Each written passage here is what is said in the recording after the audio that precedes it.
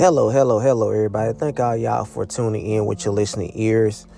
I am once again your gracious, dedicated, humble host, Paul Anthony Walker, and this is the Paul Anthony Walker podcast. Now we're going to talk about Deion Sanders, or Deion Primetime Sanders, should I say. The name was given to him back in the day. When he played for the Falcons, the Cowboys, and I can't think of the name of the other teams that he played for. But nevertheless, we're going to talk about Deion Sanders, and we're going to talk about the remarkable turnaround of the program at Jackson State University that he has. He took the coaching job there. And, he's doing really good things for that HBCU college. And I want to also talk about Channing Crowder. He is also a former NFL football player. But, he had a choice of words because Deion Sanders, he's the head coach of a HBCU college. And, he was basically saying that, you're not going to get any prospects down that way. It's actually a small school. It's not one of the powerhouse schools like Duke and Oregon and Alabama and, Michigan, Ohio State, and all those major colleges that be televised on TV. And, Deion Sanders has did it again, should I say. He has ended up having a 5-star top prospect signed named Kevin Coleman. He had announced his commitment to Jackson State, which is good. And the thing about these HBCUs, they don't get a lot of funding. This was talked about. I think it was a commentary that I listened to, and how the government was basically giving these top schools that I just called out, like millions and millions of dollars, and HBCUs, they don't really even they get $1 million some dollars, but they don't get like up in the millions of dollars that these other big major schools get. And a lot of people are saying, people of color saying, imagine, or what if, a lot of these prospects start going to HBCU schools, you know what I'm saying? And imagine how much money that would bring to the schools, how many people will fill the seats up, you know what I'm saying, the stadiums and stuff like that, which I think is a good thing, because we have basically been milked the cow off our athletic talents and gifts by the dominant society. Let's just keep it real. Back in the day, before my time, but I still look at different type of documentaries and hear and read stories and stuff like that about you had the Negro baseball league. You had other sports activities or athletics that black people did. We basically had our own sports teams, and money basically circulated within our community. But when segregation came, the black athletes ended up integrating with the white athletes, and basically that gave the white owners the stronghold. Now look at it. Look at what's going on now. You have all these billion-dollar football owners, billion-dollar basketball owners, but you don't have but one single black owner, which Michael Jordan, should I say, that's the only black owner that's a billionaire. You don't see a lot of our people that are owners, you know what I'm saying, of not even a football team. Michael Jordan, he's just for basketball, but football, I think it's one person of color, but he's not black. I think he's like the Jacksonville Jaguars football team owner, but he's not black. He's like, I want to say he's like Middle Eastern or something like that. But what I'm saying is Deion Sanders basically is opening the door, or being that person to the influence, should I say, being the influence to influence some of these gifted younger athletes to, start joining these HBCUs and start, to play for these HBCUs and bring more money to the HBCUs, you know what I'm saying? And then now the NCAA, they have got it ruled now that the players can get paid. And now they're trying to do some type of other little switch up tactics. They try to limit the money and all that, but at least they should have been paid from the beginning, you know what I'm saying? Because these athletes, these young kids, they work hard, you know what I'm saying? They lift weights, they work out, trying to make it to the pros, you know what I'm saying? And making it to the pros, it's a slim chance. You can get an injury. A lot of things happen, you know what I'm saying, on your journey to make it to the pros. And some of these kids, they don't make it, you know what I'm saying? And they don't have the money. They get a major injury, and, they don't have the money to pay the medical bills and things of that nature. And then, they don't have money in their pocket. So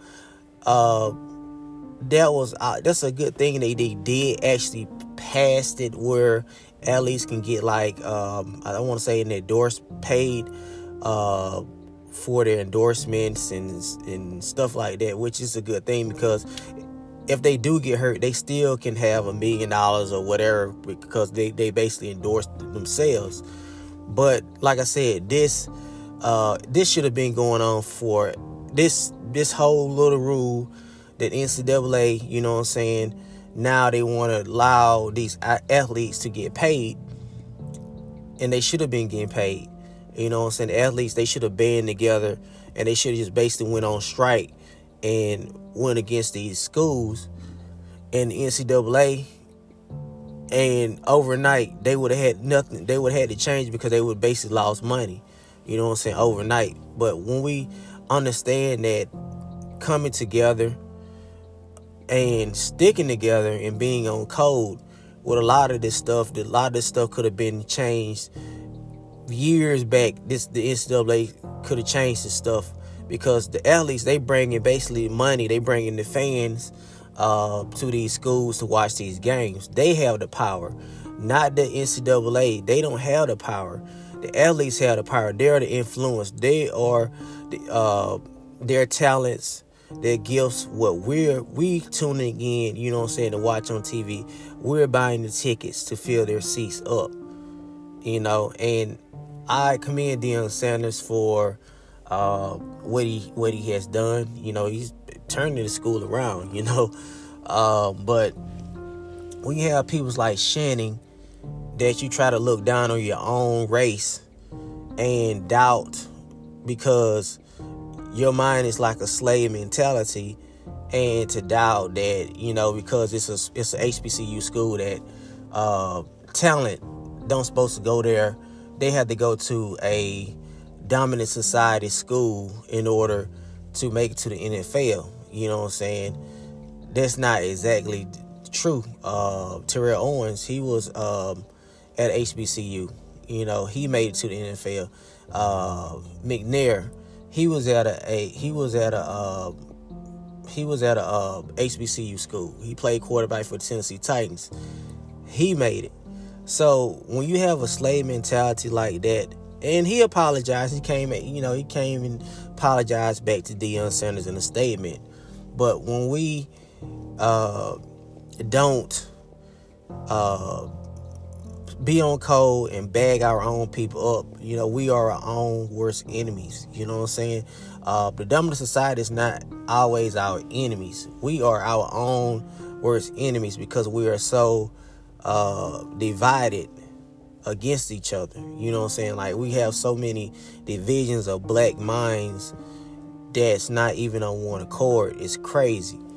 And the dominant society just sit back and look like, we don't have to do nothing. They basically divided. So once you divide it, the enemy can do whatever they want to do. They really don't have to even do anything.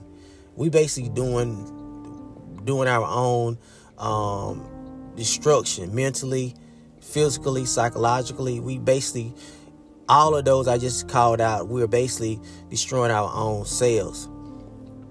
And like I said, going back to back in the day before, I was even born, a lot of you other listeners out there that was not even born either. But like I said, black athletics back in those days, they was very strong. They had their own baseball, football. They had everything, They had the money coming to them. For somehow, that when the segregation, they wanted to break off and integrate, and a lot of the power was basically, just diminished, and now you're looking at today's time, who are the owners? The whites are owners of all these sports teams. Like I said, like I mentioned, Michael Jordan is the only black owner of a basketball team. Football, like I said, all white owners. You only got one non-white owner, and he's not even black. So I think he's Middle Eastern. So imagine if we would have just kept all our talent in our own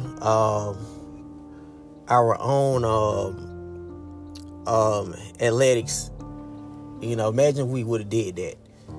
You know what I'm saying? Imagine if we would have just kept we would have just said, nah, we're not going to integrate.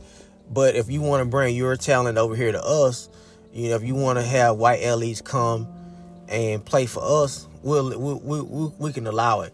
But that would have still gave them power. They would still had that power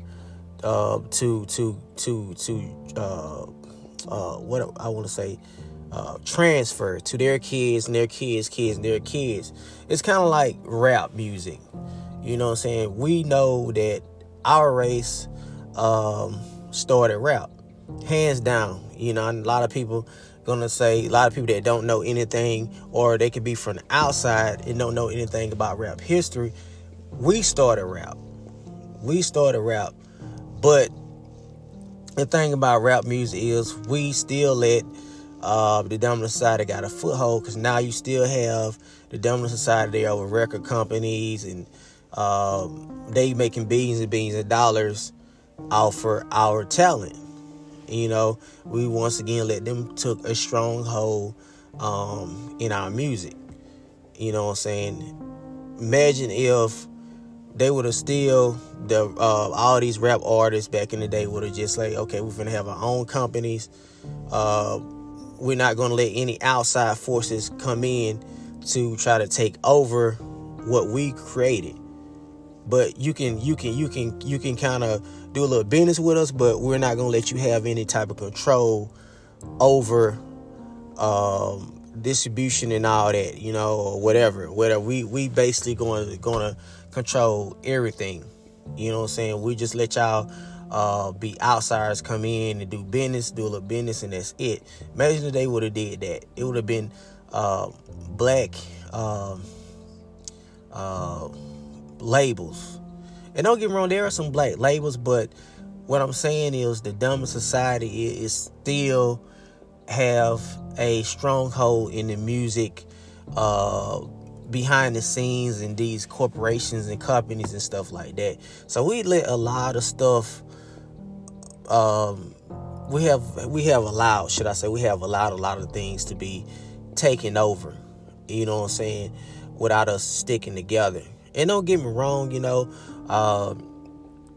Diamond Society have sabotaged, they have did a lot of killings and stuff like that.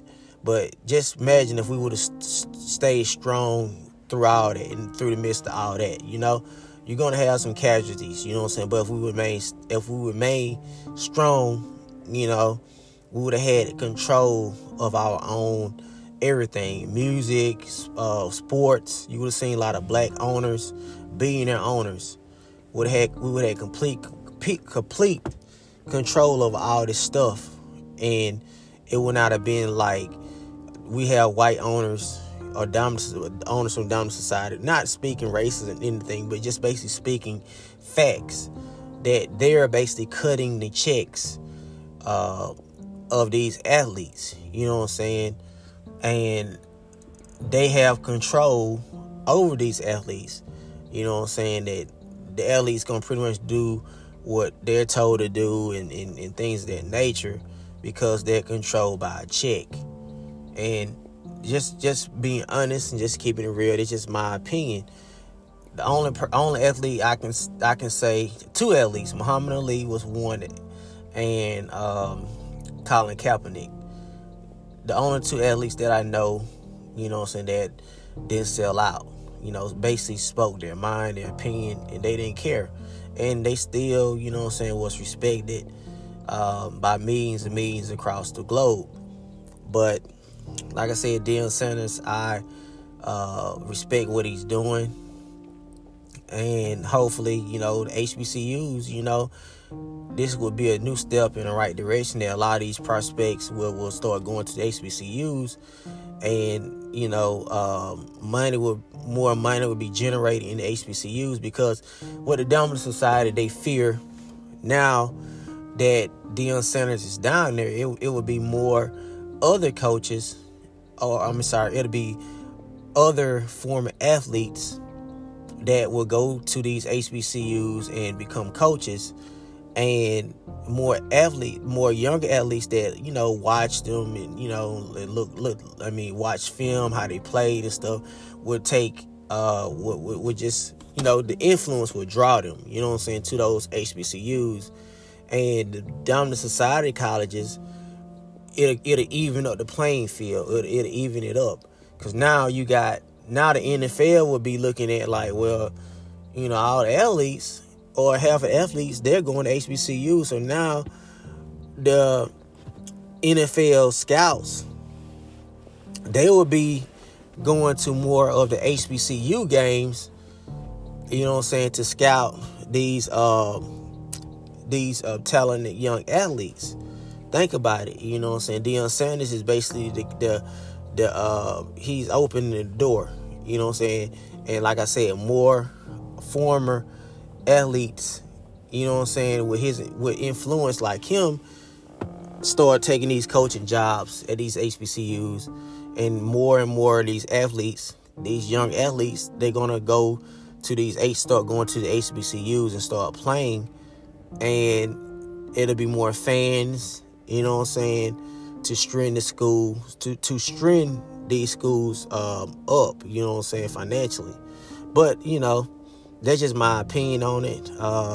Just want to speak out on it, but like I said, imagine if we would have just had control of our own league, and we would have just let the Diamond Society, instead of us segregating, we were like, okay, y'all can come in and y'all players can play with us, but we gonna have control over our own.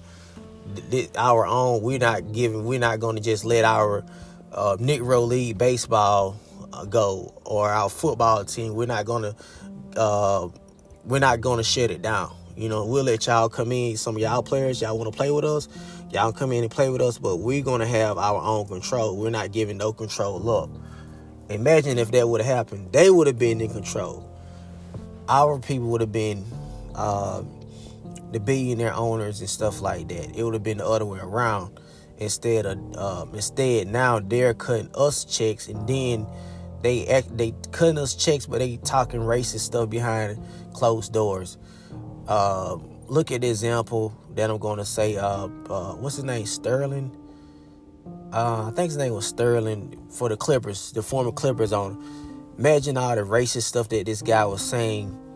That he was the female he was with, that he was saying behind closed doors about the black athletes and stuff. And this is no shock. This is nothing new. You have a lot of NFL athletes. NFL owners and stuff. They be talking behind closed doors too, but they just haven't got caught yet. You know what I'm saying? So he just got exposed. The Clippers, former Clippers owner, he just got exposed for what he was saying. So that's a difference. Closet racists, they're not the fact that they, just because like the guy, the owner, closet racists, they like to keep stuff in the closet. They want to keep their racism hidden. Even the corporations, they don't really care about the owner, what he said. It's just that he was off code. He got exposed. So if he got exposed, they're going to get exposed. So he had to be shot up. He had to give that team up. You know what I'm saying? So that's what a lot of these corporations, they're not really for us, but they're not going to lose any money either. That's a difference. They're not going to lose no money over another racist or another closet racist, how they feel about people, because they don't really care. They just trying to make their money, and they're not going to let any person, even their own race, come in between their money. That's not going to happen. If they have to, what they call it, out you out or ban you or whatever, or affiliate themselves with you, they will. They're not going to let nothing come in between their money. But I just want to, I know I kind of detour away from the subject a little bit, but I just want to speak on that about HBCU and Deion Sanders. And like I said, he's doing a good job. Matter of fact, the team, I think they've been on, I think it was on ESPN. I think ESPN had broadcast a couple of their games, but yeah, man. Anyway, thank all y'all for tuning in to the Paul Anthony Walker podcast. Look forward to talking to y'all soon. Peace.